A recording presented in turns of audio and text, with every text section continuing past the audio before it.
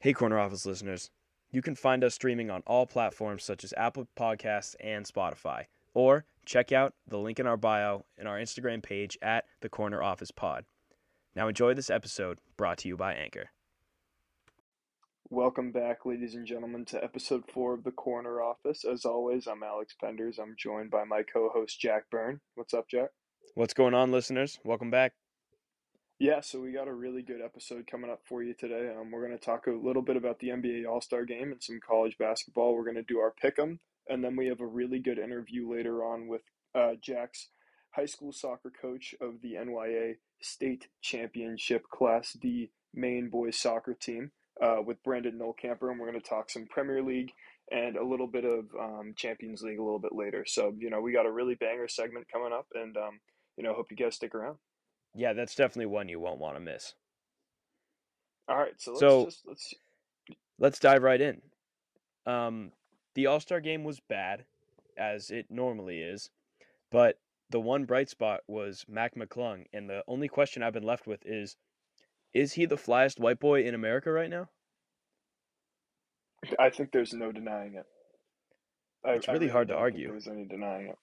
Look, it was Austin Reeves for a while when he was doing some stuff with the Lakers, and then even before him, it was probably like Alex Caruso for a bit. But now I think we gotta throw my boy Max some love.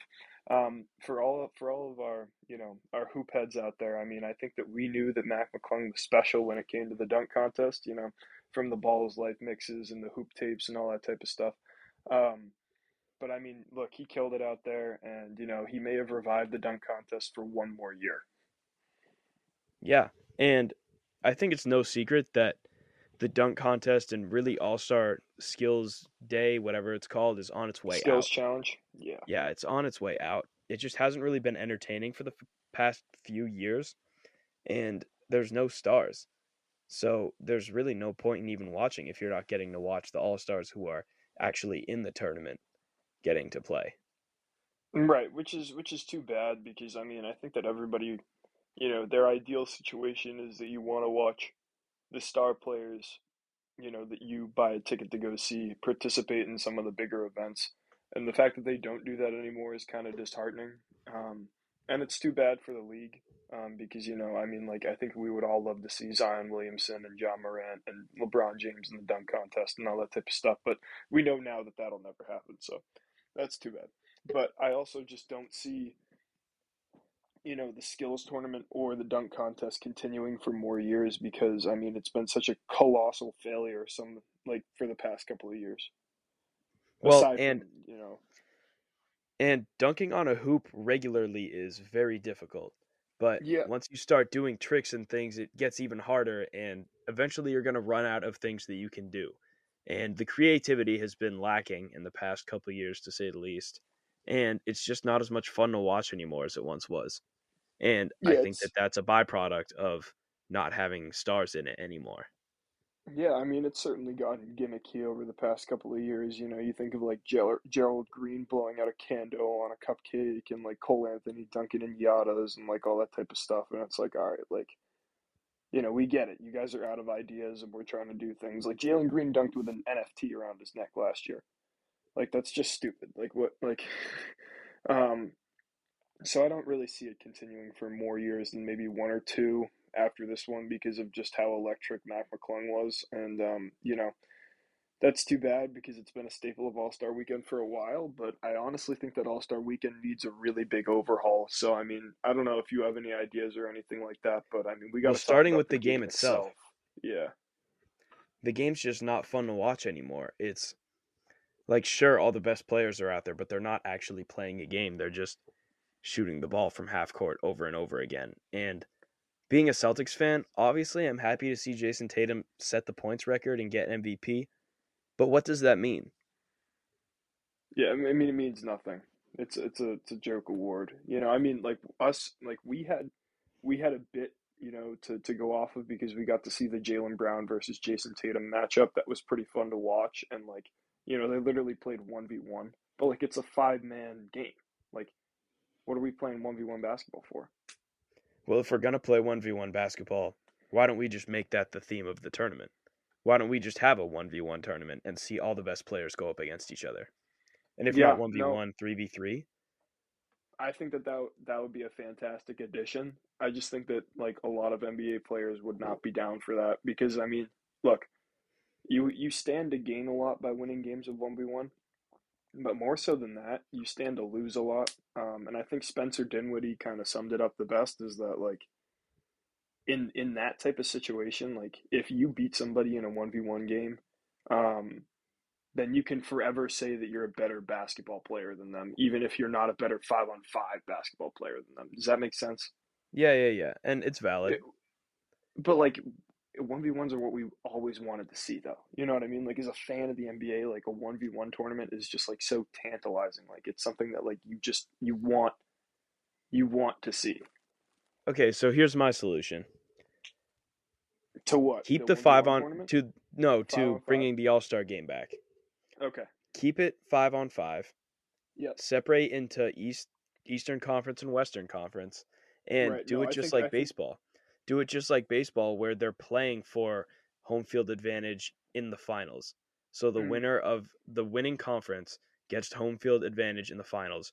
That way, everybody's out there playing for something that they genuinely want to win in, and it's all the best players in the league going at it. Like it's a very competitive game between all the best players, which is what we all want to see in an all-star game. yeah, that's actually not a bad idea, and that's not something that I would have thought of. I don't really watch the MLB All-Star Game because I'm not a huge baseball guy, and I know that you are and that you love the MLB All-Star Game, but I didn't even know that that's how they did that. Um, but yeah, that's really that's a really good take, I would say. I think splitting it back to East and West is a something that's gonna have to happen. Um, look, the Giannis drafts a team and LeBron drafts a team for 45 minutes thing, I think is just kind of stupid. It's a Um, waste of time. yeah, it is. It's not why we're there. We're not there to watch two of the best players in the league draft basketball teams. We're there to watch the best basketball players play basketball. So, I mean, I hope that that's, kind of cooling off a bit and, going back to East and West, like they can probably go back to the throwback way that their jerseys used to be, which is what I've always wanted to see, which is that like you wear your home jersey or your away jersey based off of the year, instead of having like a mandatory All Star game jersey. Like I think that that would be cool too. Yeah, it would be awesome to see, just to like not have it be a waste of a weekend. You Yeah, know, to bring it back. Because I used to get excited to watch the All Star game, but now it's just kind of lost its spark. I mean it's been like that for a couple of years, and I think that that's the best way that I could think of would be to incentivize it a bit, and I think that that's a really cool take. Yeah. So let's transition now. Let's talk some college basketball.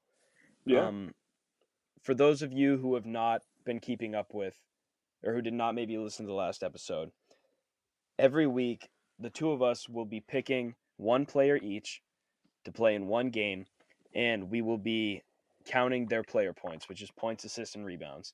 And we are going to be keeping track until the end of the season. And once you've chosen a player, you cannot choose them again. And last week, I went a little risky and I chose Wake Forest guard Tyree Appleby, who only left me with 26 player points. And, it was a little risky, but he was coming off a big week where he was putting up big numbers, and I thought that he would keep it rolling into the weekend. And, 26 is all right, but it's nothing compared to what you put up this week. Yeah, I mean Tyree Appleby was a good pick, but certainly a player that was under the radar coming in. I think that you probably could have gotten him a little bit later on in the pick'em order, and that like some of the more National Player of the Year candidates are guys that are going to have to come off the board first. So I went with a guy last week who I thought was going to give me a big week, and he did, and that was Trace Jackson Davis. He got me 40 player points with I don't remember his numbers off the top of my head, He but it was had he had 26 26 points, points, two 12 assists, and 12 rebounds, and 2 rebounds. assists. Yeah. Okay, so 40 player points for Trace Jackson Davis, which puts me in the lead by 14 player points coming into this week. So Jack, that means that you have the first pick this week, and I'd like to know what you're thinking.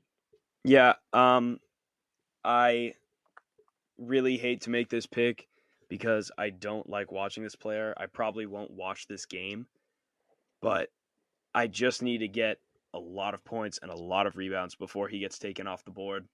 And I'm going to go with, as much as I hate to say it, I'm taking Zach Edey. You're taking Zach Edey? Yeah. Wow. Okay. I don't want to, but I have to in order to win. Yeah, no, I mean it's a good pickup. He's certainly a fantastic player, and he's probably the national player of the year at this point. Could easily put up 50 player points next week. So that's yeah, you're gonna have to get yourself back into the game. I don't hate that pick at all. What game are you taking for them? Who are they playing? Let me look it up real quick. Yeah, go ahead.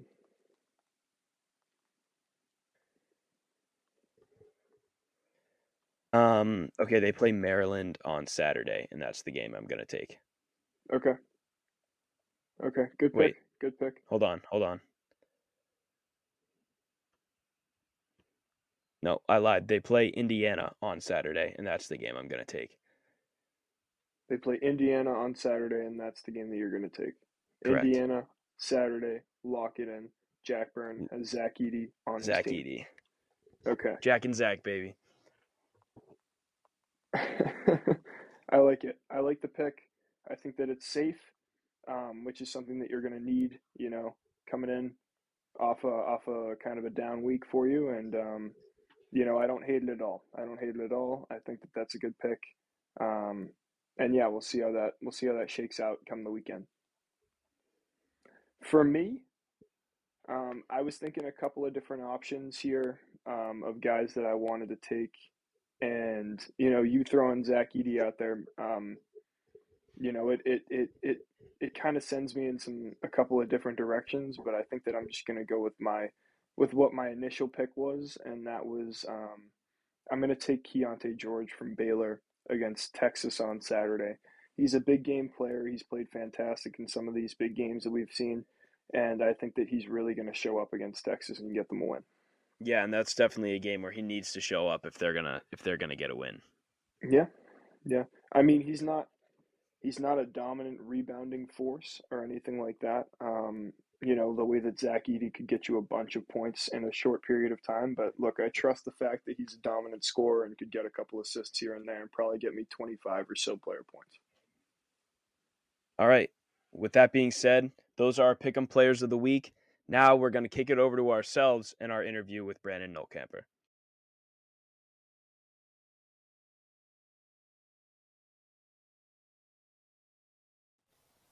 And here we are.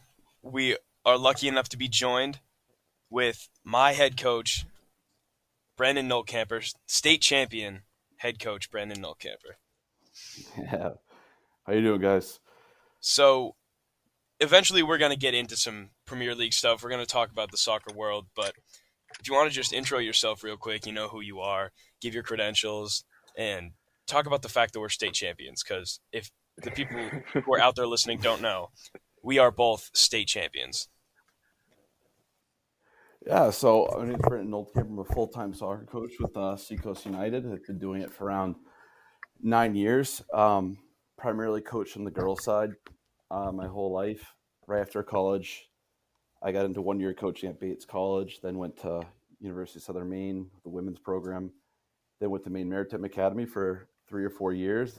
Decided to come back more southern, I guess, and closer to home. Coached at Morse High School for 4 years, and thought I was going to take a break from coaching high school soccer in the fall, and an opportunity presented itself with actually another school I won't talk about that I interviewed with, that actually turned me down. And ironically, an hour later, I got the message from Kelsey Ross at NYA. Do you want to come coach, the boys program here? And I hadn't coached boys in years, so I really wasn't sure what to expect. And then, one thing led to another, and here we are, state champs. Champs, baby. It was a great season, man. I had a lot of fun. I think, there's a lot of unknowns and uncertainties in stepping in, because I think, the school had kind of, they're rowdy, they're loud. You've got a couple of kids with some big personalities, and obviously, they weren't going to say Jack, but they were Jack. And it was, you just need to keep them in line a little bit. And I think, right off the bat, it wasn't, they're not bad kids. They just want to be heard. They just want to be loud. They just want to be We had funny. noise to make, and we wanted I people to remember listen. Yeah. now the whole state's heard they've us, heard. They've right? heard. It's cross borders. As the only person who's not a state champion within this call, I will say that when we were talking after the game was over, when I was at Jack's house, and he was like, "Oh yeah, I was fully willing to rip off my jersey after I scored." I was like, "Man, I wonder what that feels like." No, and I just want you to give some validity to the fact that the day before the state championship, I told you, look, if I score tomorrow, Coach, I'm taking my shirt off. And you were like, all right. And I tried, and my fat neck did not allow me to take my shirt off. I will never forget, because I've shared this part of the story, the whole journey this season's had, with a lot of my colleagues, kind of asking, like, how did, you guys look like you have so much fun when you play. And I said, I remember having that team meeting with them and looking them dead all in the eyes and just saying, like, who can grit it? And I remember, like, Dax and gritting for the whole first day of the season, literally the first day. I was like, and I'm like, we're going to celebrate every goal like we're about to die in 10 minutes. Like, it's going to be the last thing that we do is score this goal. And we went out and trained that day, and we scored, and I screamed, "Doesn't count, we didn't celebrate." It's true. That's true. And then I think someone scored, and Seamus was not a part of the play whatsoever. And all of a sudden I see Seamus. No, it was Seamus. No, Seamus scored the goal. And so we were playing like this small-sided game. It was like a 3-team scoring game. And there was literally no goalie. All you had to do was kick the ball into the net. And Seamus was sitting right in front of the goal. He had like a chance to like win the game or whatever. And he was probably 8 inches away from the goal, kicked the ball up to himself and headed it in. And then he took his shirt off in front of like a bunch of like little lower schoolers, like a bunch of small children, and started like running around screaming, like whipping his shirt over his head like an absolute madman. And it was with 12 people chasing him. Everybody from every team started chasing him, even though we just lost.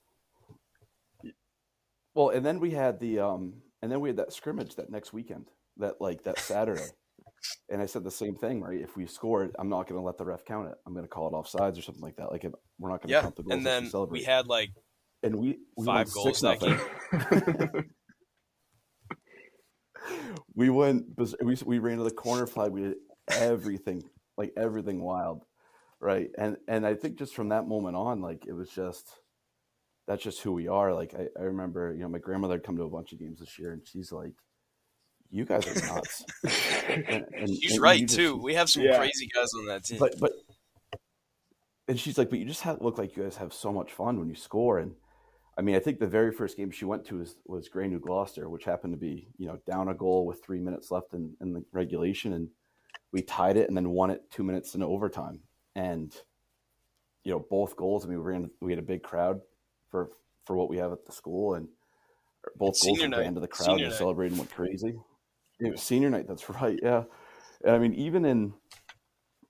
just everything we did was just like, you could tell that brought the group together a lot, was just having fun and celebrating all the goals. And I think there's kind of a stigma around that where it's like, it's frowned upon in a little bit. And I could see why people would say that, but it's also the name of the game, right? It makes no sense to score a goal and just jog back with your teammates and not enjoy the moment. And I was told that it became a problem. Like, I had school officials coming up to me more than once being like, "Hey, you need to stop celebrating like that because it looks bad on the school." And I was like, I was literally like, I've got 3 games left to play in my career. I'm going to celebrate however I want to. And then I came up to you later that day. I was like, I'm taking my shirt off.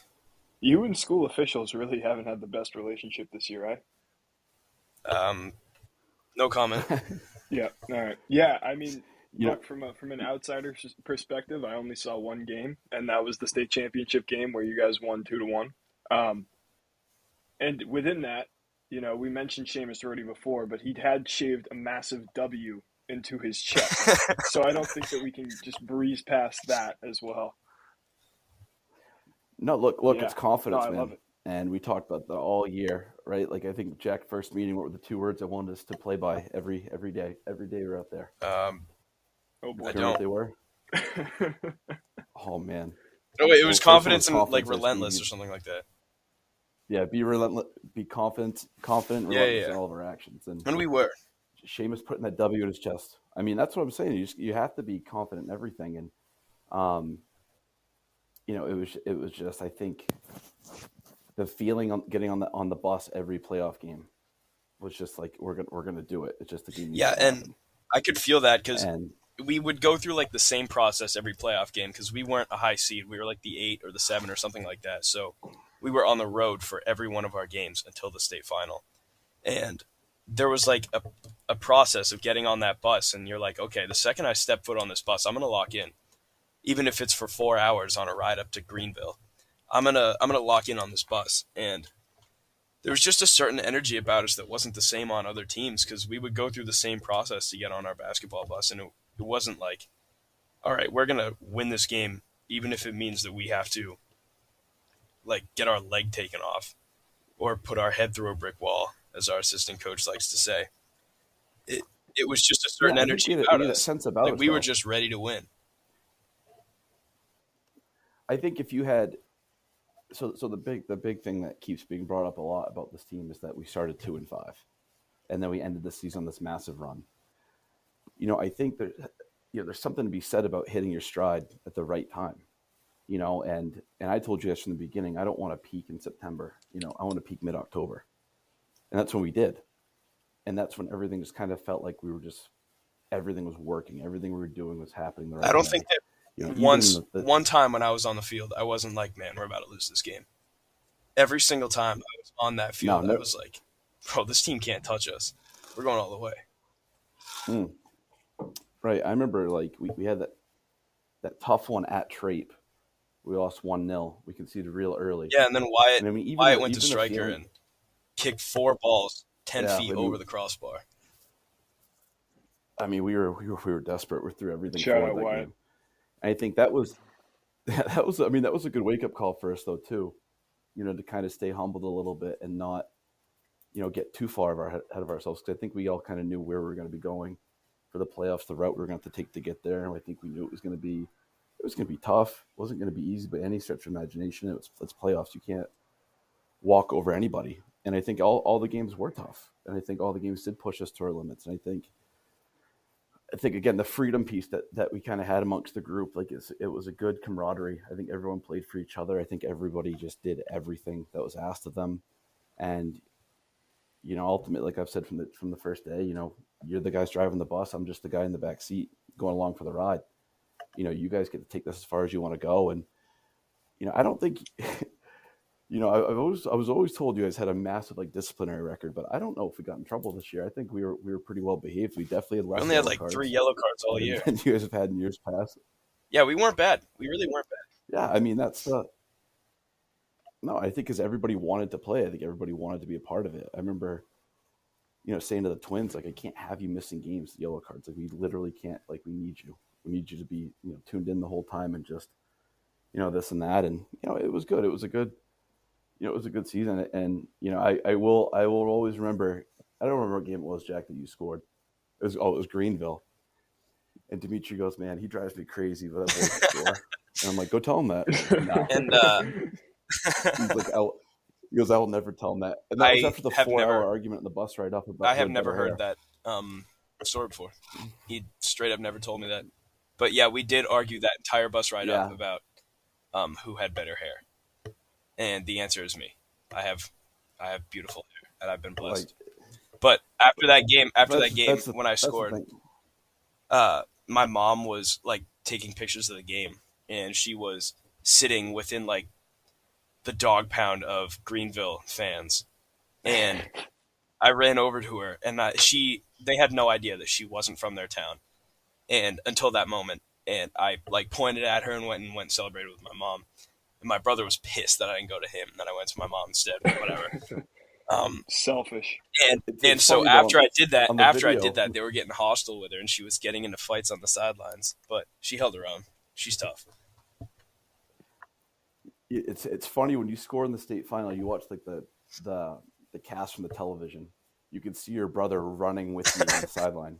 are like on the bleachers with this phone out trying to film you wearing my away jersey that probably hadn't been washed. Wearing your away Yeah. jersey.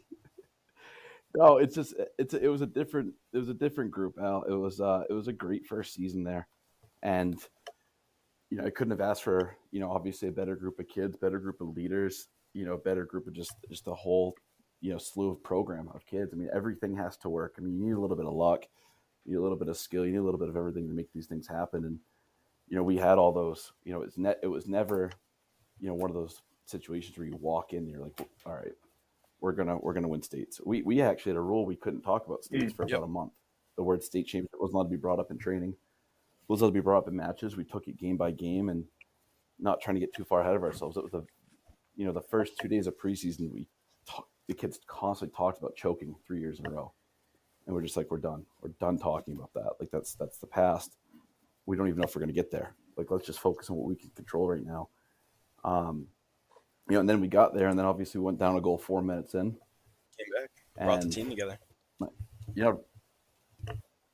Yeah, I mean, rest is history after that. It was good. It was like I said, it was great to be a part of. And Al, what did you, I mean, you being a neutral party to Al, what did you think about it? I mean, me being me, it was fantastic to get to see that whole culmination at the end when you guys, finally got over the hump and won the state championship. And I commend you for that, but I also thank you for that because I had to stay with Jack for the next 3 days.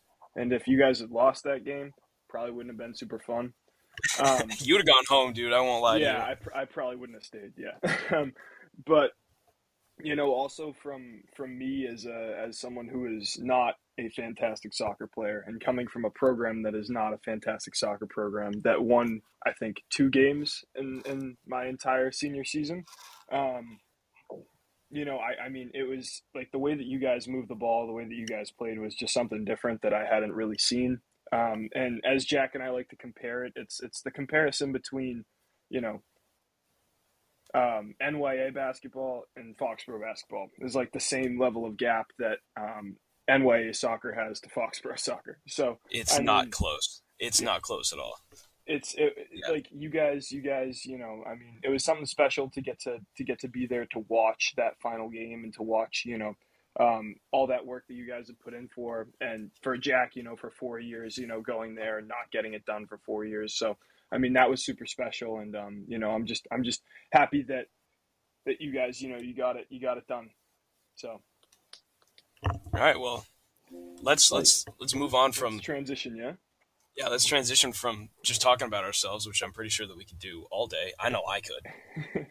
Into some, I'm not saying that we don't deserve to be in the Premier League, but I think that we should talk about the teams that are winning the Premier League because, it's one thing to win a Class D championship, but it's another to be at the top of the Premier League table.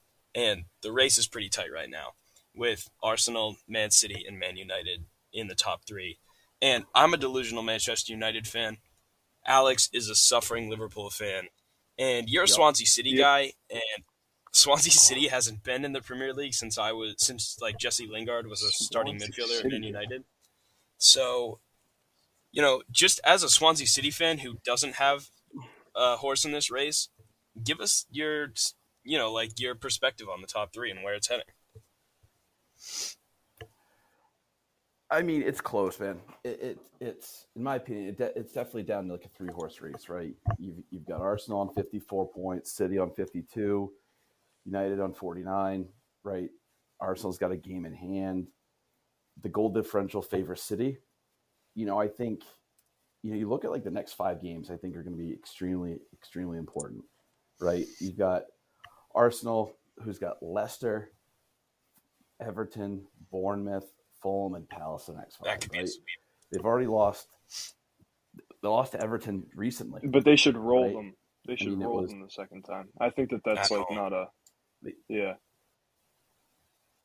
You think, but it's a it's game, true. man. You just never know. And then you got Fulham, right? Fulham's kind of come out of nowhere this year, and they're making a case for themselves. I mean, Fulham's a gritty team their goal differential is only +5, but they've won 11 games. But their defense is really good. Right. They got they're a gritty those team that can beat any team.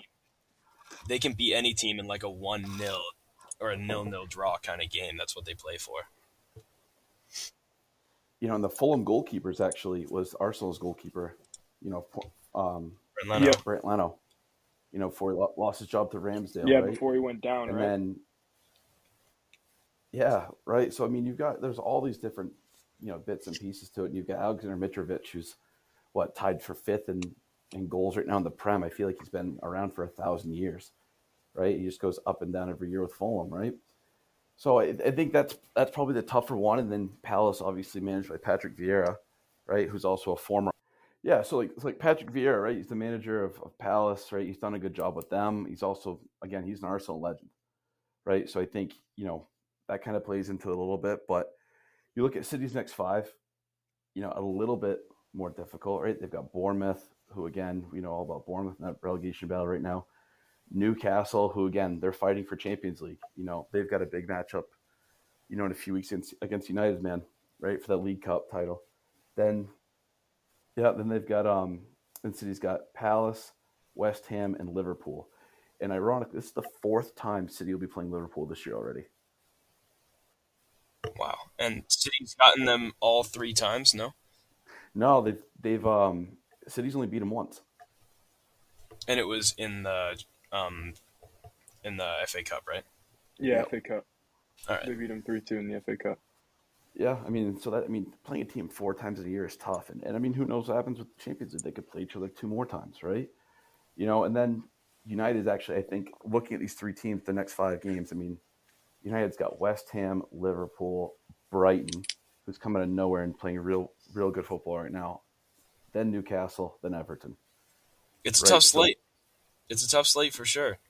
But I think that this team is full of guys who have bought back into the culture that we saw at Old Trafford for so long. This is the first team that I feel like really are coming together and buying into the product. And I haven't felt this way about a United team in very long.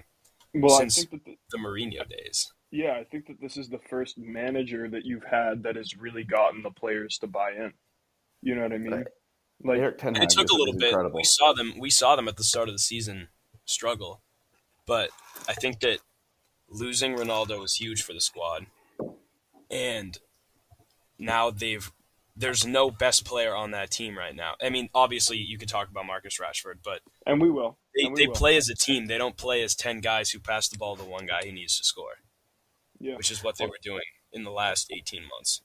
Well, no, I think like you said, credit to both of you for the Ten Hag comment, because again, you've had a manager who's just come in and it was one of the few games he started coaching. He benched Ronaldo and Maguire in the same game. Yep. And everyone's like, this guy's lost the plot here. Like, he doesn't know what he's doing. I forget who they're playing. They went out and smashed him. They beat him like 3-0. Ronaldo went in like the 88th minute or something like that. Yeah, I mean, credit to this guy. He's come in. That he got a lot of shtick rather for signing Lisandro Martinez, who, by the way, has been phenomenal. He's been good. One of the best defenders in the entire league. Right, and he was, ridiculed for his height, and people are going to whip balls in the box, and he's dealt with it well, and then he's brought out a whole new energy like Aaron Wan-Bissaka too. Mm-hmm. Right, they're ready to sell Wan-Bissaka last summer. They just thought he was kind of like wasn't. Well, he didn't want to be there. The value. They thought they thought Crystal Palace wouldn't take him back at that point, like the way that he was playing. Yeah, they weren't getting performances out of him, and again now he's done really well. Wan-Bissaka's completely turned a corner over there. So I think a lot. You could say the same about about Marcus Rashford. He was not producing last year. He wasn't playing on the England squad at all because he wasn't playing well enough in league games to earn a spot on that team, and now he's in miraculous form. And I know you're going to dispute that. Well, let's hear it. Why do you hate Marcus Rashford? Oh, we're going now. We're going now with this. Look. I don't hate Marcus Rashford. I think he's in a good run right now. I think he's had a good bit of form. I think he's really, his career's revitalized. He's done some really good. I think he's scored in 7 straight games. 7 straight. I think it's like games. 13 straight home. Is it 13 straight home games? It's something ridiculous like that. Yeah, I just don't think he's the best forward in the Premier League like you do, Jack. I never said he's the most like talented forward. Like obviously Erling Haaland is like the most unstoppable forward in the Premier League, but there's no arguing that Marcus Rashford's in the best form in the Premier League. Right now, yes, but let's see. I mean, let's see longevity. Okay, since the World Cup, he's played in 10 matches. He's got 10 goals. Mm-hmm. That's great. Yeah, What were his numbers like before the World Cup? not great. Not great. But I'm not arguing that he's the best So forward. I'm arguing that he's in the best form. he's in the best form. He's in good form, right? But he's not ranked as only the best 30 players in the Prem right now. Like overall consistency from day one to where we are today. Right? He's consistent right now. He's had a good month and a half, 2 months, right? Let's see how much longer he can do this, because I personally don't think he can. And we've seen him go on runs like this before where he's unstoppable for 2 or 3 months and then doesn't score for 2 or 3 years. So, Well, I guess you're right about that. I would stick to your initial statement, though. I think that there's a difference between saying he's the best striker in the Prem, which he's not. He's not the best striker in the Prem. I think Erling Haaland's the best striker in the Prem, which I also want to ask you a question, Coach, about that in a second. But I think that saying that he's one of the most informed players in the Premier League right now is not a crazy statement if you look back at the games that he's been playing. Not just one of the most. He is the most informed player. I agree. I think he's the most informed player right now in the Premier League. I mean, it's getting to that point right now where it's like the odds to put money on Rashford to score a goal are dropping every day. They're just like, it's not even worth putting money on it anymore. Right? Like I remember at one point Erling Haaland, the score was minus 275. No, he was minus 450 for one game. Yeah, that's crazy. Right? Your better odds are putting on to score 2 or more, right, every game. And now, and again, he's a little bit different right now too. He hasn't been scoring as much as well, he's cooled off. Yeah, and I think a lot of it now is. What's that? No, you're good. I have. No, you're good. Yeah. Yeah, he hasn't been scoring at the same rate that he was at the start of the season. But then again, nobody has scored at the same rate that he was at the start of the season. No, so it's one of those things where it's like, people want to attack him. They want to attack Pep Guardiola. They want to attack Man City. Is he the right player for that team? Yep, that's what I was about to ask you. I was going to say there are a lot of rumors about, if Manchester City is better without an Erling Haaland, who they have. How could you even say that? I know, but that's the argument is that it makes them stagnant because they have one guy that they play through every time when they look to go forward. I don't agree with that. There was a big thing that came out saying that City conceded less goals last year, or have scored this close to roughly the same this year and last year together without a forward last year. Yep. And now they've got this world-class forward, and they're actually performing. They're underperforming, I guess you could say, right? Because they're not top of the league. And so the whole thing is like, does City mess up or does Haaland mess up what City, wants to do? Because City's a possession-oriented team. Haaland's rapid, right? He wants to play in behind, wants to play in the shoulder their last defender and get, make it a foot race a little bit and play a little bit higher, right? City wants to connect passes and just kind of pass. And, that's why, Haaland's goal ratio is like he was getting 4 touches a game, but 2 goals. Right.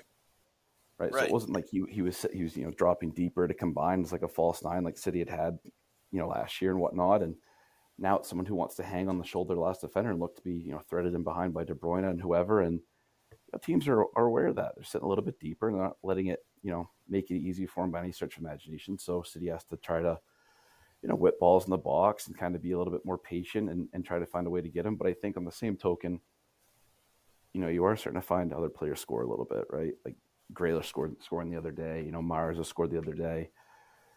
They're trying to get other players involved as well. Julian Alvarez is also a very, very, very good player. Yep. Right. I mean, he is, just not as good as, not obviously as good as Marcus Rashford, but like he has the potential to be very good in the future if he continues to stay at City. And the weird thing about Erling Haaland is he's on a 3-year contract at City, 2-year contract at City, and his release clause is like it's not very high. But I remember when he signed for City, he'd only been with them for about a month, and all these like rumors came out that he was already planning to go to Madrid. Like he wants to go win the Golden Boot in all top 5 European leagues. Yeah, You don't think he can do that? I absolutely think he can do that because he's I do 22. Yeah. I mean, so he won it. He won it in the Bundesliga before coming over. Okay. He'll win it. He'll win it here. Actually, I don't know if he did win it in the Bundesliga. Actually, I think he might have been behind Lewandowski. Yeah, I don't think he did I was either. going to say No. I never thought that I he don't was think he healthy did. enough because he didn't play full seasons for Borussia Dortmund No, Or for Leipzig. or for Leipzig. Yeah. I think. I mean, he'll definitely do it this year here, right? He goes He to should. Spain. Yeah, He'll do it in Spain. I just don't see him like where's he going to go? He's going to go to PSG. Well, so let's talk about let's stay on City for a second because like every year they're such a powerhouse in the league, but then they've never had any European success. What's holding them back? I think that's kind of misleading to say because I mean they have been to Champions League finals. They just haven't gotten over the hump of winning the Champions League. They were there against Chelsea. They should have won against Chelsea. That was like their year to win it, and they couldn't get it done. But like I still feel like saying that they've had no European success after going to like Right. 4 straight semifinals is kind of misleading. All right, but compared to how many league trophies they've won in the past that's true. 6 years, comparatively, they haven't had nearly the same amount of dominance as they have had in the league. Well, I think the thing to remember is the Premier League is the toughest league, In the world. on In the world. planet, right? Without a doubt, right? And so within it already being just the league itself being extremely difficult, right? We've got 2 cups, right? The League Cup, the FA Cup, right? On top of that, right? You're playing 38 games a season, right? That year that City lost in the Champions League, they made it to the final of the Carabao Cup and maybe the FA Cup as well, which is another 6 games each, right? So then that's 50 games right there, not including the Champions League games where you play at least 6 just to get out. There's 56 games right there. Then you've got to play 2, 2, and 2, another 6. There's 63 games in a season from August to June. Yeah. And that's not You counting your think that they just ran out of gas. Right. That's not including, exactly, not including international break release. I mean, these guys are gone. They're playing 90 minutes. They're with their teams, and Pep's got to rotate players nonstop. I mean, the goal they conceded to Chelsea that game was completely against the run of play. But that's what happens when you're All right, but Chelsea is playing the same slate of games that they are. And didn't Chelsea win one of the domestic trophies that year? They could have. I don't. And that was a Chelsea team that was not nearly as talented on paper as that Man City team is. Well, they had Thomas Tuchel. He That's was a right. fantastic manager. It's true. Everyone likes But Tom. so is Pep Guardiola. It's true, but Pep Guardiola also has a habit of overthinking when it comes to big games. That's true. It's definitely true. There's a documentary on Netflix. I forget what it's called. It's like "See the Ball, Keep the Ball." Yes, it's about the Barcelona team. Right. And do you remember the last part when the players all knew it was Pep's last season, like how checked out he was? Yep. Like he just he wasn't early to trainings like he had been. He wasn't as energetic. And all the guys on the team knew like, this is going to be it. But there's something to be said like that. It was like the 4th or 5th year that he was there, and like we're approaching that with Pep. Like I think this is the 5th year, and you're starting to see. It's hard to say like you're seeing a decline, right? Because especially even in just like his press conferences, he's just like he hasn't been as energetic in the team. Well, he texted even Gerrard for slipping when Liverpool lost the league that year. I mean, there's no reason for him to say that whatsoever. Well, especially with all the financial fair play stuff. Like, can you imagine if they get taxed points or they get relegated? Like, he's gone. You got to think that he's gone. His resignation's on your desk the next day. He doesn't. If you look at his record, he doesn't even like to stay with teams for more than a 4 or 5 year period. He was with Barcelona for how many years? 5, maybe 6. Yeah, and then he went to Bayern Munich, and he was there for the same amount of time. And he likes taking these teams, like these big clubs, to like Champions League success, and they like to He likes to like rebuild these organizations almost. And he's coming to that period where he's rebuilt this team the way that he wants it. And I think that he's getting ready to move on to another team. Well, he was quoted in a press conference, I guess, a while ago, saying like if he ever found out the city owners lied to him He about would any of leave. his plans, Yeah, he would leave, yeah. right. And so, like, I think that's kind of, I mean, we haven't heard anything else additional onto it, right? And I guess the rumors are all swirling, saying, well, City will just pay off, UEFA and everything like that, blah blah blah, which is whatever. I think interesting to see where that whole thing kind of pans out, because you look at Chelsea Premier right League is now. not the Yeah, same without exactly. I was gonna say, I don't understand financial fair play, to be 100% honest with you, but like if you look at like what Chelsea's been doing to the transfer market, like I feel like that's a lot worse for the league. No. Well, it's you basically have to spend what you earn, Okay. right? And so it comes in a 2-year cycle. So I was talking to a friend of mine who's a massive Chelsea fan, and apparently this is the beginning of like a 2-year cycle, or however he was explaining it to me. So Chelsea can afford to spend all this money right now, but will not be able to spend basically anything in the upcoming transfer windows, because spend what you earn, Okay. right? And so they'll be able to sell some players eventually to get them off the books a little bit, because again, then it's revenue when you sell players you're earning, right? And then you have some success elsewhere. And yeah, no, it's definitely an interesting discussion, but then you look at like PSG is the same way.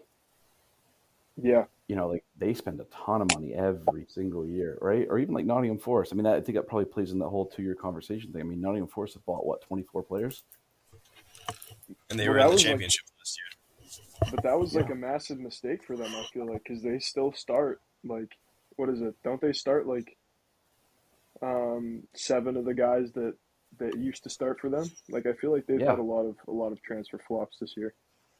yeah. No, I mean Norwich a couple of years ago. They had I forget his name. He was the manager. They were in the championship. You talking about Pookie? No, he was the forward, but they basically kept the team that brought them up to the Prem. They kept that team and Yeah, the manager. Got relegated, went back to the championship, kept that team and that manager, and then went back up to the Prem again. and then got And now they've got, relegated again. yeah, and then they've got a new manager. They're basically like, that's when they had Todd Cantwell, who was like supposed to be the next coming of English football and everything like that, and he's kind of flopped a little bit as well. But no, it's English soccer, the Premier League, all the tiers that go underneath it, right? There's nothing else like it. Yeah, certainly. There's just nothing else like it, and I think this title race is good. It's fine. It's good to have a big race again. Not a 2-horse race. It's good to have. I'm glad United could finally join the ranks of everybody else and finally get themselves back up there, Jack, and certainly make this more interesting. I think it's going to be tight over the next, because Arsenal has a game in hand, right? So they're 2 points up ahead on City with a game in hand, Yeah, right? And the game's going to be Leicester, right? So they could be 5 points once everybody's played 24 games, and it's going to come down to, a few of these games, right? Like I still think the Everton one for Arsenal's tricky, man. And then Well, I think I mean, United has just Liverpool, watching Brighton, Newcastle, 3 in a row. United has become fun again. Like I went through a period where I would turn on the TV to watch a United game, and all I would hear about is how terrible we are for 90 minutes every weekend. And it's just so much fun to watch this team again. And I've said this over and over again, and I will stick by it, that we are going to be incredibly dangerous next year. If we stay with this group of guys that we have, we've seen the way that they've played when they've come together. And if they didn't have that lull at the start of the season, they would be up there at the top of the table, no doubt. Like, vying for number 1. How excited are you for the League Cup final against Newcastle, knowing that the goalkeeper is suspended? you're playing Loris Karius, bro. Yeah, right. Liverpool legend, Loris Karius. Was he the one that Yes. that dropped the ball in the Yes. Champions League final? Yes, he was. Don't stop talking about it. I'll tell you right And now, that's one wait, of the. he's in goal for Newcastle? He is, yeah. He's because their Oh, I did not. backup is hurt, and then their starter is on a red. Nick Pope is on a red? Yeah, Nick Pope is on a red Yeah, from straight red, 3 games intentional handball against Liverpool. Dude, I didn't know that. Yeah, Oh, go now watch I'm the really video of it. excited. It's a actually ride, so man. funny. Yeah. Oh, now I'm really excited. But it'll be a good game. Newcastle's a very good team. I but love Eddie Howe, man. Karius is Good absolutely manager. dreadful in finals. So That was a weird final. Of all the Champions League finals I've watched, that might be the weirdest one Very because strange. you had Salah go down early. it looked like he like tore his ACL. And didn't Ramos not even get carded for that? I thought that he No, he got a like yellow. I think. could have been a red though. No, he didn't get a red. He didn't get a red. No, He no, should've like got a red. he could have gotten a red. That was a weird final. Didn't Gareth Bale score a bicycle kick in that final? Yeah, that was the bike. Yeah, that was weird. And Karius dropped like two goals. Yeah. Threw one off of Kareem Benzema's foot into the goal. Corner Office listeners, if you made it this far, it means you made it to the end of the podcast. Thank you for listening, and check out our Instagram for updates. See you in the next one.